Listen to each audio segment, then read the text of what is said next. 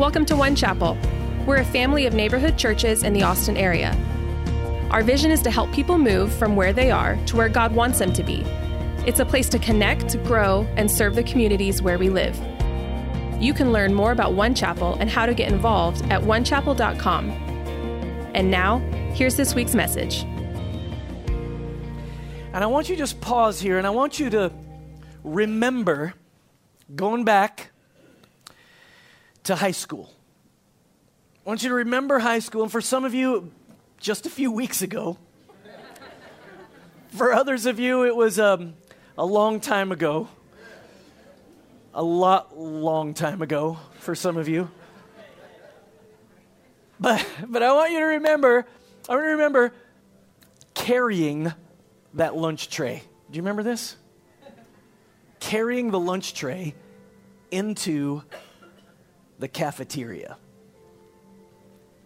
And as you enter the cafeteria, you survey all across the room, the landscape. You could see everyone who was there. And where are you going to sit? The descriptions of the kinds of people sitting in the room have changed over the years, but the basic types came into popular consciousness in the 1985 film, the classic movie, The Breakfast Club. You seen The Breakfast Club? It's this amazing John Hughes classic. You never seen it, you need to watch it. But because John Hughes, who is a brilliant filmmaker, he actually explained to us all who was sitting at each table at any high school cafeteria in America. At one table, there were the goth kids.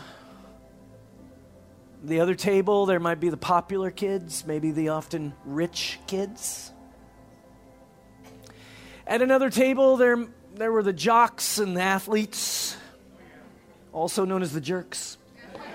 So, did I say that out loud? Sorry.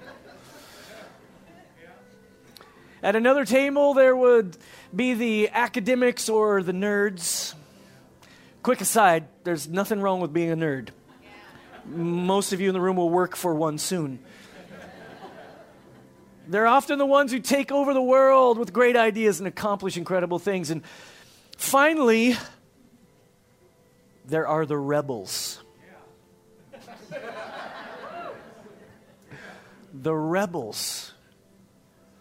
However, Breakfast Club showed us if we take the time to get to know the rebels, they have a compelling, if not complicated, story. Actually, every character in the film has a compelling backstory.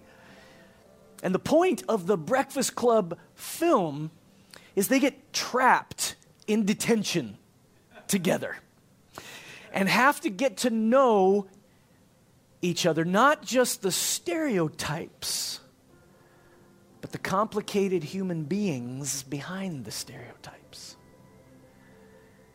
And the big idea is, if we get away from our usual table and start to get to know the people at other tables, they're far more interesting than we could have imagined. We begin to empathize with them. We begin to care about them. We see a bigger picture. But sadly, most of us never do this. Most of us pick the table we'll be at in high school, and honestly, we often sit at those tables and stay at those tables for the rest of our lives. But Jesus showed us a different way. Today we're going to look at a story where Jesus sat not at a table, but somewhere even more public, at a water well, and had a conversation with someone he was not even supposed to be talking to. Why? Because she was a Samaritan, because she was a woman, and because she was someone who'd been through multiple divorces. Her life was broken But he took time to sit with her and talk with her. And that conversation changed her life. And not only her life, but the lives of the entire town where she was from.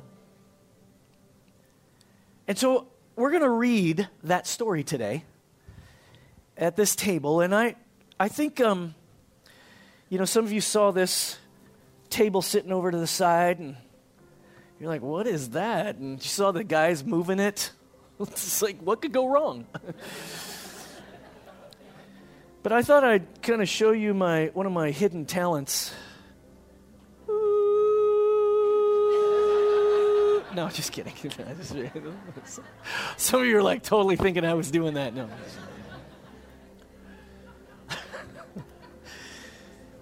This story that we're going to read, it centers around water.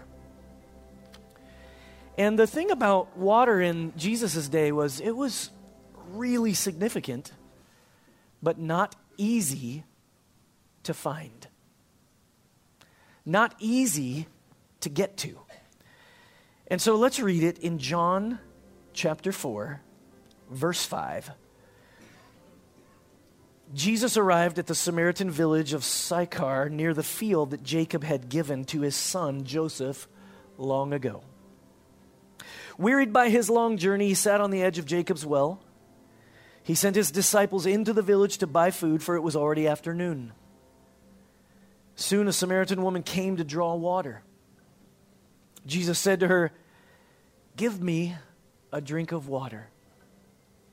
Surprised, she said, "Why would a Jewish man ask a Samaritan woman for a drink of water?" Jesus replied, "If you only knew who I am and the gift that God wants to give you, you'd ask me for a drink, and I would give to you living water." The woman replied, "But sir, you don't even have a bucket, and the well is very deep. So where do you find this living water?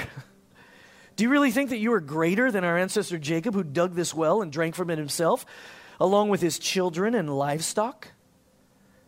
Jesus answered, "If you drink from Jacob's well, you'll be thirsty again and again. But if anyone drinks the living water I give them, they will never thirst again and will be forever satisfied. For when you drink the water I give you, it becomes a gushing fountain of the Holy Spirit, springing up and flooding you with endless life." The woman replied, "Let me drink that water, so I'll never be thirsty again and won't have to come back here to draw water." Jesus said, "Go get your husband and bring him back here." "But I'm not married," the woman answered. "That's true," Jesus said. "For you've been married 5 times and now you're living with the man who's not your husband. You have told the truth." The woman said, "You must be a prophet." Let's pray. Father, let the word come alive to us, we pray. As we open up the scriptures and as we read this story, would you speak to us? Give us clarity, give us revelation. Let us hear what you're saying to each of us individually and give us the grace to obey. It's in Jesus' name that we pray. Amen. Now, in both the last 2 weeks' messages, we've been focused on an idea, focused on some verses in the book of Luke. Because Luke, the writer, he writes this amazing gospel account. And twice in this book, he writes this phrase, "The Son of Man came." The Son of Man came. And one passage is in Luke 7:34. Luke 7:34 says, "The Son of Man came eating and drinking." And you say, here is a glutton and a drunkard, a friend of tax collectors and sinners. Now this idea of eating and drinking kind of goes over our head. Jesus is accused of it as a glutton and a drunkard because he ate with people all the time And there was this experience over a meal that we don't really understand today. Because we're so busy, or we eat too much fast food. There was no such thing as fast food in the Bible, only slow food. But we love our fast food. We love driving through. I get a little something. It's great in the moment. It's bad later. There's something that we don't get about Jesus and how he interacts with people eating and drinking. And he did it so much, he was accused of being a glutton and a drunkard by the religious people. Because you weren't supposed to eat with those people. And so there's an idea that Jesus is espousing, and then Luke records this same phrase, the Son of Man came, again in Luke 19:10. And Andrew highlighted this last week. He said, for the Son of Man came to seek and save what was lost. So you got Jesus eating and drinking and seeking and saving. One was his mission, the other was his method. Seeking and saving was his mission. And the other was Jesus's methodology. It was how he shared the kingdom of God with people. In our culture, our culture has a lot of similarities, actually, to this culture that Jesus was in. They had a culture where many were hostile to him. Hostile and kept in arm's length. How did Jesus present the kingdom of God over and over again? One meal at a time. One meal at a time. And I think we're rediscovering this idea. We've talked about it the last 2 weeks. If you need to catch up on any of the messages, you can go to the podcast at onechapel.com and catch up. See, because in a post-Christian culture that we live in, how do we invite people to follow Jesus? How do we actually share the ideas of the kingdom? In a culture where there is this hostility, where we sense that this discomfort, it's not PC to think what you really think. It's not PC to say what you really want to say. And so you got to keep quiet. You kind of feel anxious around certain people. It seems weird, or it's this awkward tension that people have when they're sharing their lives together. And so in this series, we're looking at the different times that Jesus sat down at a table and then just started sharing what the kingdom of God was like. And interestingly enough, he does this over and over and over again with what his culture would have called untouchables. You're not supposed to touch them. You're not supposed to engage with them. And here in John chapter 4, Jesus sits down at a well with an unnamed Samaritan woman. Again, this was a big deal. It was not done. This was a countercultural move.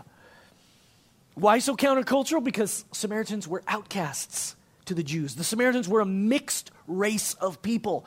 Part Jew, part Gentile, and they grew, actually, this group of people grew out of the Assyrian captivity of the 10 northern tribes in 727 BC. The nation of Israel breaks into two parts, 10 tribes in one, 2 in the other, and the northern tribes start to intermarry, and they intermarry with the Assyrians, and they become half-breeds, according to the Jews. They even disobeyed the Torah. They came up with kind of their own Torah because they didn't have the whole thing. And so there was this process by which they became hated by the Jews, or tainted is how they would have seen them. So for the devout Jew, the Samaritans represented everything they were against. The Samaritans didn't like the Jews because they had been rejected by them. So it went both ways. And the animosity was so intense that Pharisees often prayed that no Samaritan would ever be resurrected. Yeah, they prayed against resurrection for Samaritans. When the Pharisees wanted to insult Jesus, they called him a Samaritan. You see, Jews wouldn't even set foot in Samaria. Even if the closest distance from A to B was through Samaria, they'd go all the way around. They'd go all the way around. John 4:4 says, now he had to go through Samaria. That's what the verse says. The scripture says Jesus had to go. And if you look at closely at that word had to, everybody say had to. Had to has this idea, it carries the idea of being driven forward by a divine appointment, meaning it wasn't geographically necessary for Jesus to go through Samaria, but God was leading him through Samaria, even though no Jew would go that way. And not only that, but a rabbi wouldn't even speak to a woman in public. It was wrong. She's not just a Samaritan, she's a woman. Twice an outcast in the Jewish thought. But Jesus asks her for a drink of water. He sits down, and verse 9 says she was surprised because this isn't right. Why was she surprised? A Jewish man, a rabbi, was speaking to her, a Samaritan woman. And he was also asking to share this vessel that she had. See, it was more than just, give me a drink. It was, can I use the vessel you're using? And I want to drink after you. Any germaphobes in the room? Don't like to drink after other people? Scientifically, it's clear there's no difference, right? There's minimal measurable difference between the germs. It doesn't matter. But still, you don't want to drink after these people. My throat's really hurting this morning. You can kind of hear it in my voice, and I'm doing everything I can to keep going, so I'm just going to drink a little of this water. I need a little bit more than that, so no, I'm just kidding. So Jesus asks to use the same vessel, which was really forbidden. And remember this, 5 ex-husbands. The woman was unclean in every way in the Jewish mindset. And in other words, Jesus was developing a bad reputation by hanging out with this woman. She was tabloid material. And so John 4:6 says, wearied by his long journey, he sat on the edge of Jacob's well, and he sent his disciples into the village to buy food, for it was already afternoon. Now, I want you to think about this well as like your local coffee shop. Starbucks or maybe someplace cooler like Radio or Summer Moon. And or you could think of it like a watering hole, hard day of work afterwards, and people gather and talk about their day. Well, in reality, most of the, what would happen is the women would come and get the water early in the morning. And this was typically their role. And so getting water was hard work. Getting water was this heavy bucket that went down into this really deep well. It was a lot of work. And so they came early before the sun was high in the sky, and they would laugh a bit. They'd probably catch up on their village gossip. But Jesus arrives in the afternoon, and so the woman from the village they'd already come and gone. But here's this Samaritan woman with a questionable past, and he speaks to her. But just contextually, I want you to understand what Jesus is doing here, because he's asking for something in the heat of the day, and he would not have escaped the condemnation of the onlookers, because this town was full of all kinds of really disreputable people. The name of this capital of Samaria, which is what it was. It was a capital of Samaria, was Sychar, near the field that Jacob had given to his son Joseph long ago, is what verse 5 says. But it's the capital of Samaria, and it gets its name, which means drunken.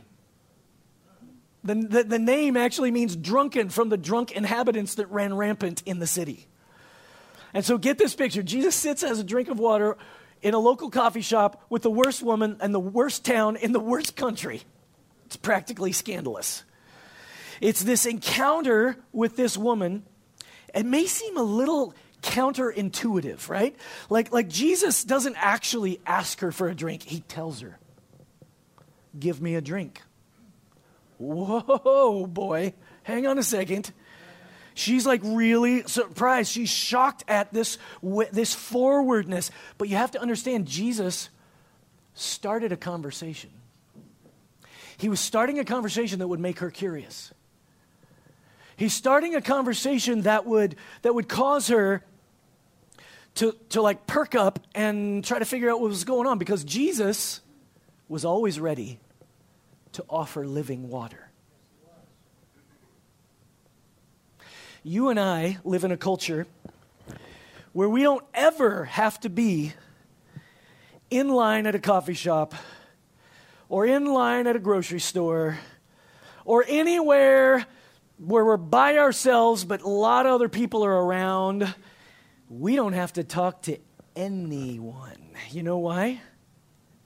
Because we have this. This is the perfect device to send the message to everyone around us. Hey, we're busy. Hey, we got people to talk to. Listen, you know exactly what you're doing. You're in line. You don't want to catch eye contact with anybody around you, so you look at your phone. And you check your social media. You just checked it 10 minutes ago. Stop it.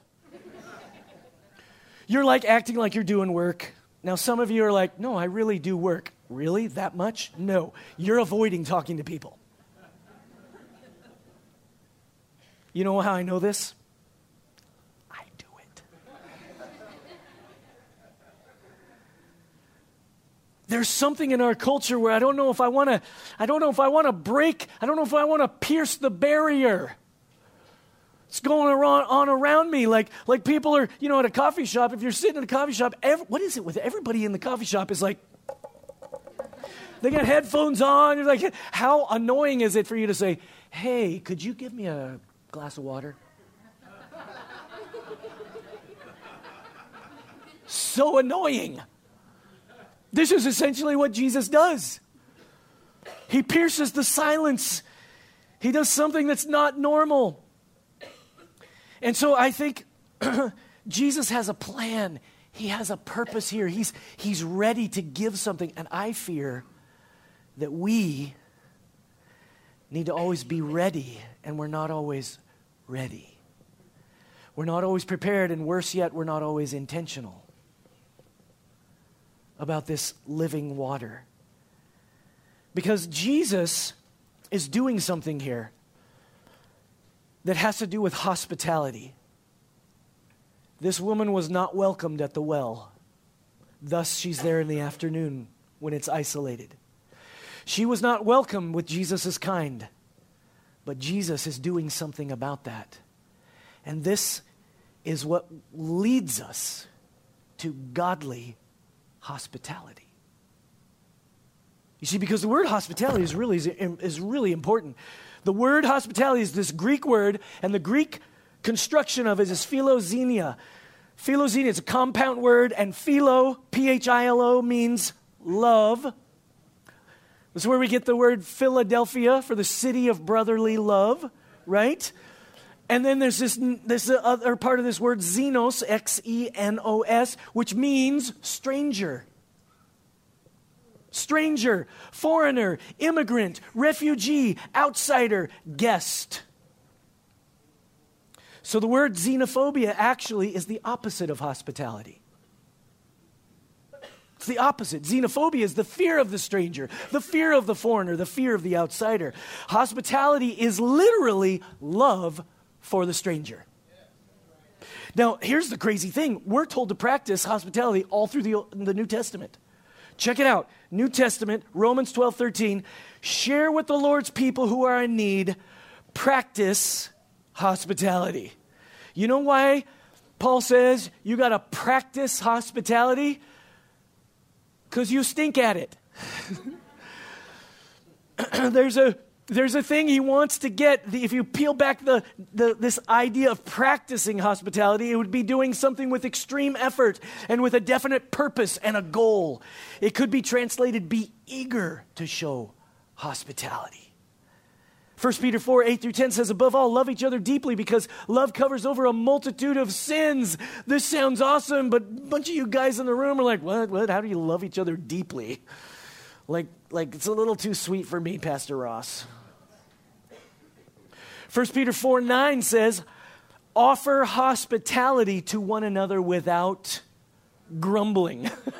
I love how Peter adds on the grumbling part, right? Because you'll be hospitable, but you'll gripe all the way. I got to do this. This is really, I can't believe this. Just a little encouragement to all the introverts in the room. You have people over and you say, stay as late as you want, but you really mean leave in 15 minutes. Look, there's a thing. We all have different temperaments, but we're all called to practice something. This hospitality, this love for people. 1 Peter 4:10, you get to the verse 10, it says, each of you should use whatever gift you have received to serve others as faithful stewards of God's grace in its various forms. In your home, in your apartment, your cooking skills, your time, your money, faithful stewards, God's grace being offered through you in various ways. Hebrews 13:2 says, do not forget to show hospitality to strangers, for by so doing, some people have shown hospitality to angels without knowing it. That's a trip. Check this out. In 1 Timothy 3 and Titus 1, we won't go there, but they're each long lists that Paul gives for leaders in the church. So everybody who's going to lead in an area of the church, the practice of hospitality is a job requirement in the list. That's a character quality list, and hospitality's there. You have to practice hospitality if you're going to lead in the church. Now, I've heard of pastors being removed from churches, from their positions for heresy, for an affair, for mismanaging finances, but I've never heard of a pastor being removed for his lack of hospitality. But it's right there in the same list. We de-emphasize it in the name of all kinds of things. We segment. We segment in the church just like people are segmenting out in our culture. We have to see what Jesus is doing here. We are commanded to practice hospitality. It's just because it's so ordinary, but it has so much potential for something to happen. I want to tell you a story about a lady named Rosaria Butterfield that illustrates this idea. And there's been times that I've quoted from her book, The Gospel Comes with a House Key. That's the name of her book, The Gospel Comes with a House Key. And here's her story. She was a far-left radical lesbian feminist. She was also a brilliant tenured professor at Syracuse University with a specialty in postmodern theory in literature. Okay, so she's writing this, she's finishing her degree, but she was writing a book on how Bible-believing Christians are basically the worst.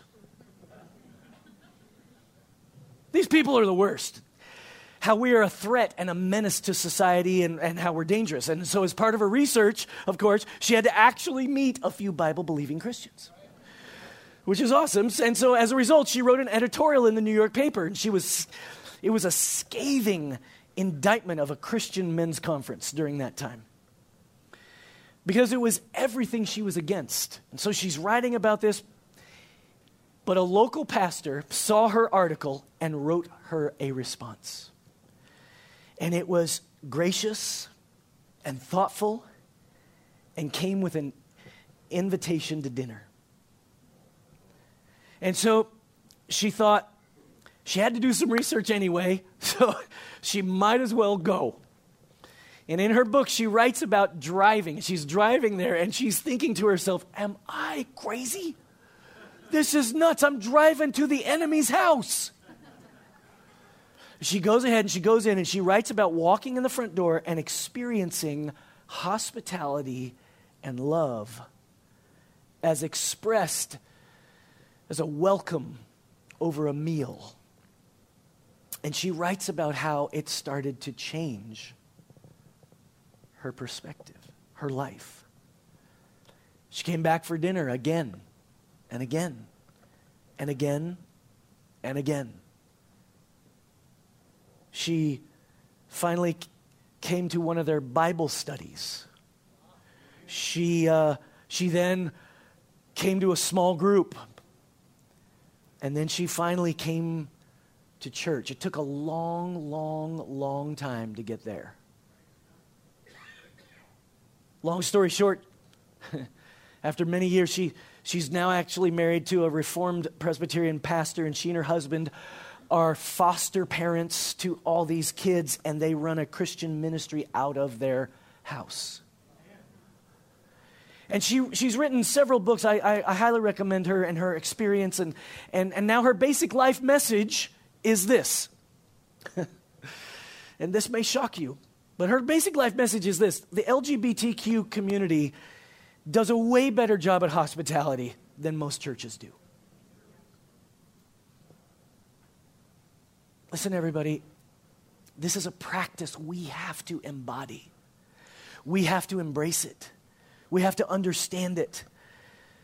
We have to recapture this idea, this heritage over thousands of years of tradition of Christians having meals with people everywhere. Hospitality, as we're defining it here, is ground zero for the Christian faith and what Jesus has done. So she writes, Rosaria Butterfield writes about radically ordinary hospitality. And she says this, she says, those who live it see strangers as neighbors and neighbors as family of God. They recoil at reducing a person to a category or a label. They see God's image reflected in the eyes of every human being on earth. Those who live out radically ordinary hospitality see their homes not as theirs at all, but as God's gift to use for the furtherance of His kingdom. They open doors. They seek out the underprivileged. They know that the gospel comes with a house key. Simon Carey Holtz kind of identifies this same idea. The Australian chef turned theologian, he says it this way: it's good to be reminded that the table is a very ordinary place, a place so routine and everyday that it's easily overlooked as a place of ministry.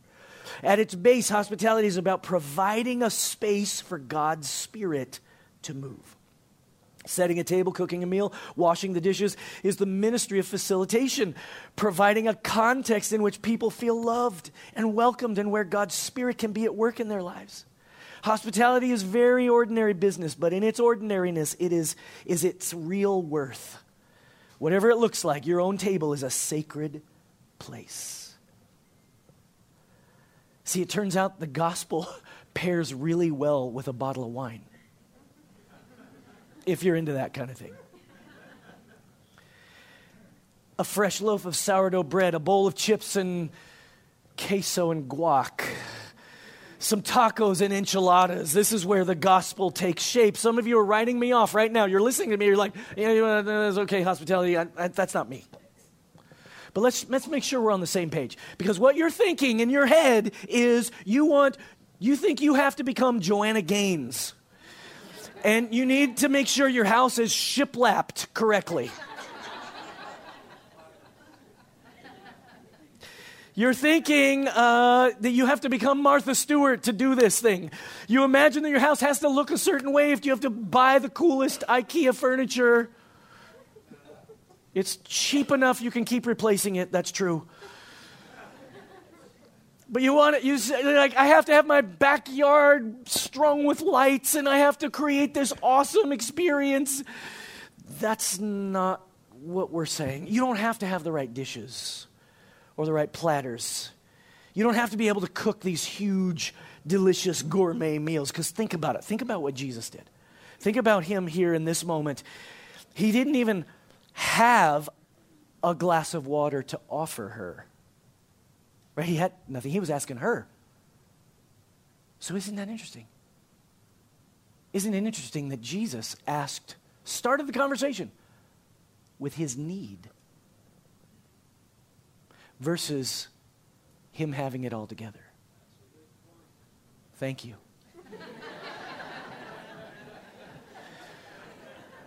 We don't think of people, we don't think of Jesus, right? We don't think of Jesus as needing something.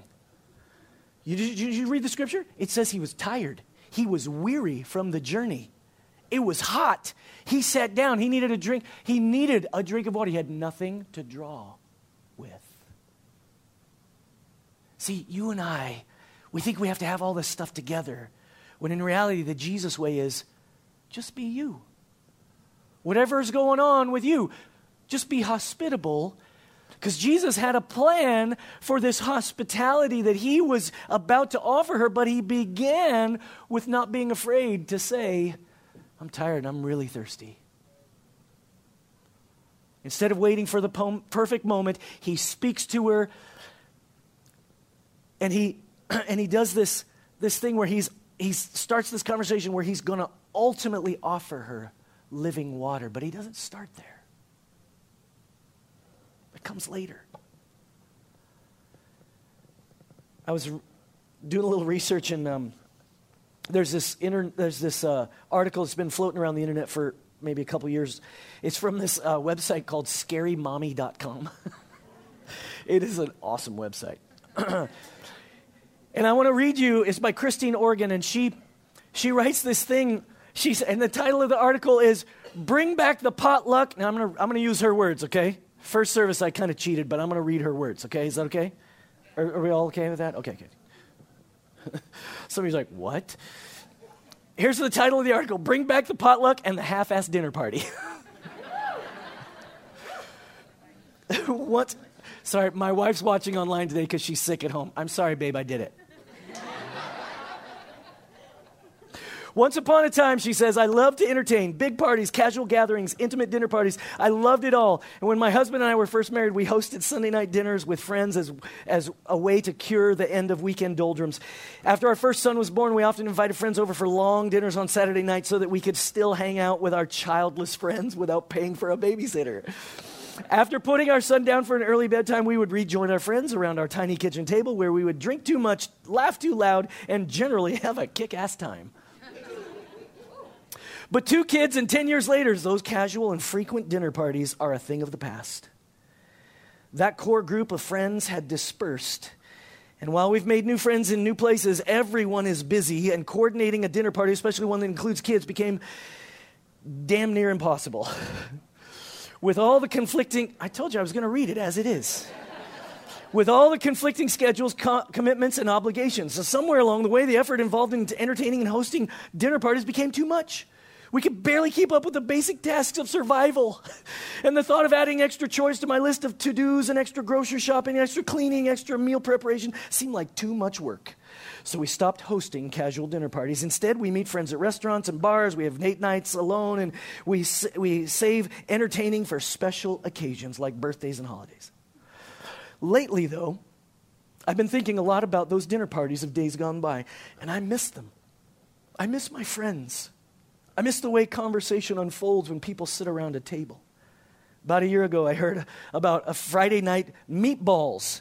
And a couple of months ago, I read an article called 5 Rules for Hosting a Crappy Dinner Party and seeing your friends more often. And I thought, why am I making this so hard? Maybe there's a way to gather together with friends without the hassles. Maybe there's a way to socialize without spending my kids' college fund on babysitters. Maybe there's a way to have a kick-ass time at a half-assed dinner party. And then she says, and then it hit me. No one was making it difficult to have friends over other than me. I was the one creating this unattainable standard of perfection. I had confused entertaining with hospitality and made these gatherings of friends into something that they didn't need to be. They were supposed to be about conversation, laughter, and togetherness. It didn't matter if I served grilled cheese or filet mignon, whether I had matching wine glasses or red Solo cups, whether my house was spotless or littered with baseball cards and dust bunnies. The only thing that matters is whether we welcome people under our home and enjoy each other's company. The people are what matter, not the ambiance or the menu. I don't know where this lady's faith is, but she gets it.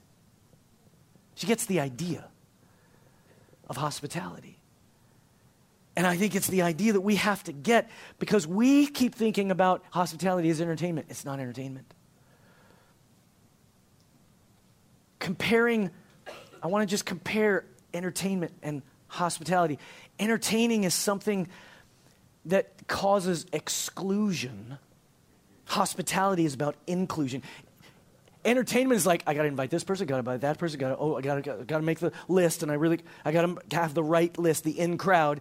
But hospitality is about including anyone and everyone who wants to come.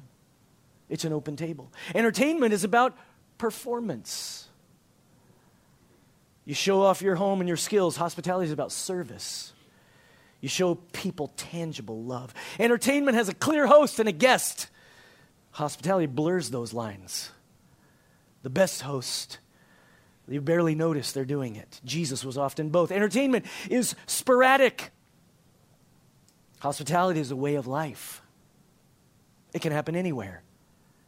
At a coffee shop, in your home, anywhere. It's regular and it's rhythmic. Entertainment is an act of reciprocity. I have you over, then you have me over. No. Hospitality is an act of generosity. You give and expect nothing back. Entertainment shows stratification of society. You move up and down the ladder as you get the right people at the party. No, hospitality is about justice for the poor. Here's how Jesus said it in Luke 14, 12 through 14. He says, Then Jesus said to his host, when you give a luncheon or a dinner, do not invite your friends, your brothers or sisters, your relatives, or your rich neighbors. If you do, they may invite you back, and so you'll be repaid. But when you give a banquet, invite the poor, the crippled, the lame, the blind, and you will be blessed. Although they cannot repay you, you will be repaid at the resurrection of the righteous. This is Jesus, reframing. He's creating a radical shift in the culture he was in, because think of this. Humanity hasn't changed much in several hundred years. That culture was segmented. That culture was judgmental. That culture was politically disconnected. That culture had all these dynamics that appear to inflict harm on us today. And he changed their thinking. Instead of aiming hospitality up to incur favor with those ahead of you, he aimed it down as a way to serve for those who are in need. And that's what changes the world. In fact, some historians think it was through the practice of hospitality that the gospel spread at such a rapid pace. Think about it. From the time of Jesus' resurrection, where there were around 120 people, right? 3 centuries later, Christianity is the dominant new normal. Over half the Roman Empire, in some way, is practicing Christianity. 3 centuries later, there's something happening. Paganism was overcome. Caesar himself, in a way, was overcome, and even toppling the Roman Empire. How did it happen? No internet, no sound systems, no church buildings, no religious freedom, no celebrity pastors with preachers and sneakers, no social media. How did it happen? The gospel spread from house to house, from home to home, one table to the next. And like this woman at the well that Jesus wasn't supposed to speak with, from one drink to the next, through radically ordinary hospitality. Let me ask you a final question. Who is your Samaritan woman? Who do you want to avoid? Who are you not interested in having at your table? Blacks, Latinos, Asians, whites, feminists, liberals, Democrats, Republicans, the poor, the rich, the successful, the uneducated, the gay neighbor, the immoral worker, the immoral co-worker, the judgmental, the agnostic that you know. Who do you avoid because of race, gender, or moral standing? Jesus is driving home a point. And the Samaritan woman's response is incredible. Look what she says in John 4:25-30. She says, the woman said, this is all so confusing, but I do know the anointed one is coming, the true Messiah. She wants to talk theology. And when he comes, he will tell us everything we need to know. And Jesus said to her, you don't have to wait any longer. The anointed one is here to speaking with you. I am the one you're looking for. And at that moment, the disciples returned and ruined everything.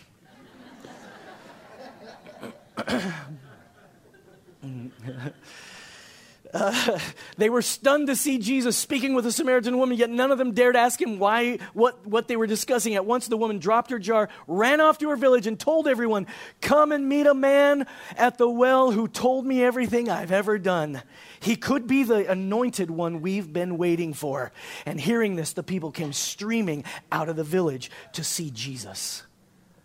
I want you to close your eyes. I want you to bow your head. And I want the Holy Spirit to speak to you and just allow you to maybe evaluate your life, your habits, your patterns. Listen, as I was preparing for this message, this is a hard message for a pastor. I've gotten stuck from time to time. And I was convicted here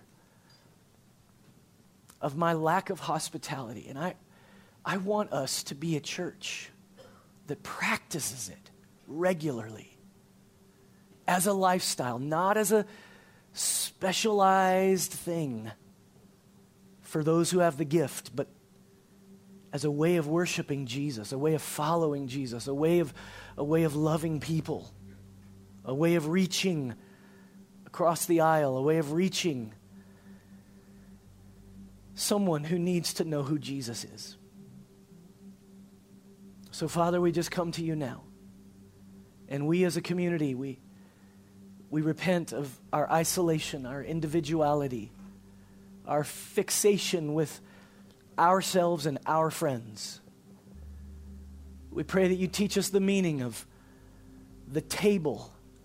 Teach us the meaning of a cup of water.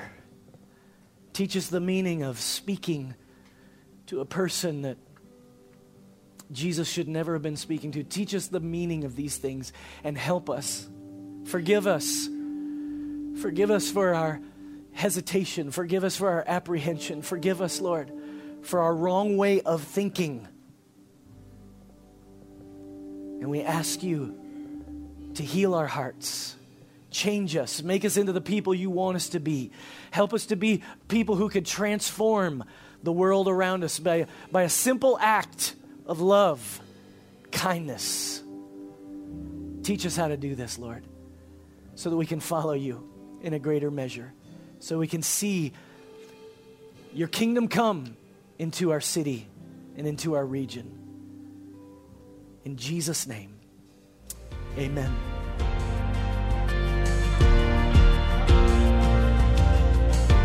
Thanks for joining us today. If God is doing something in your life or you're looking for ways to get connected, you can learn about groups, teams, and more at onechapel.com/welcome. You can subscribe to future messages from One Chapel on your favorite podcast player.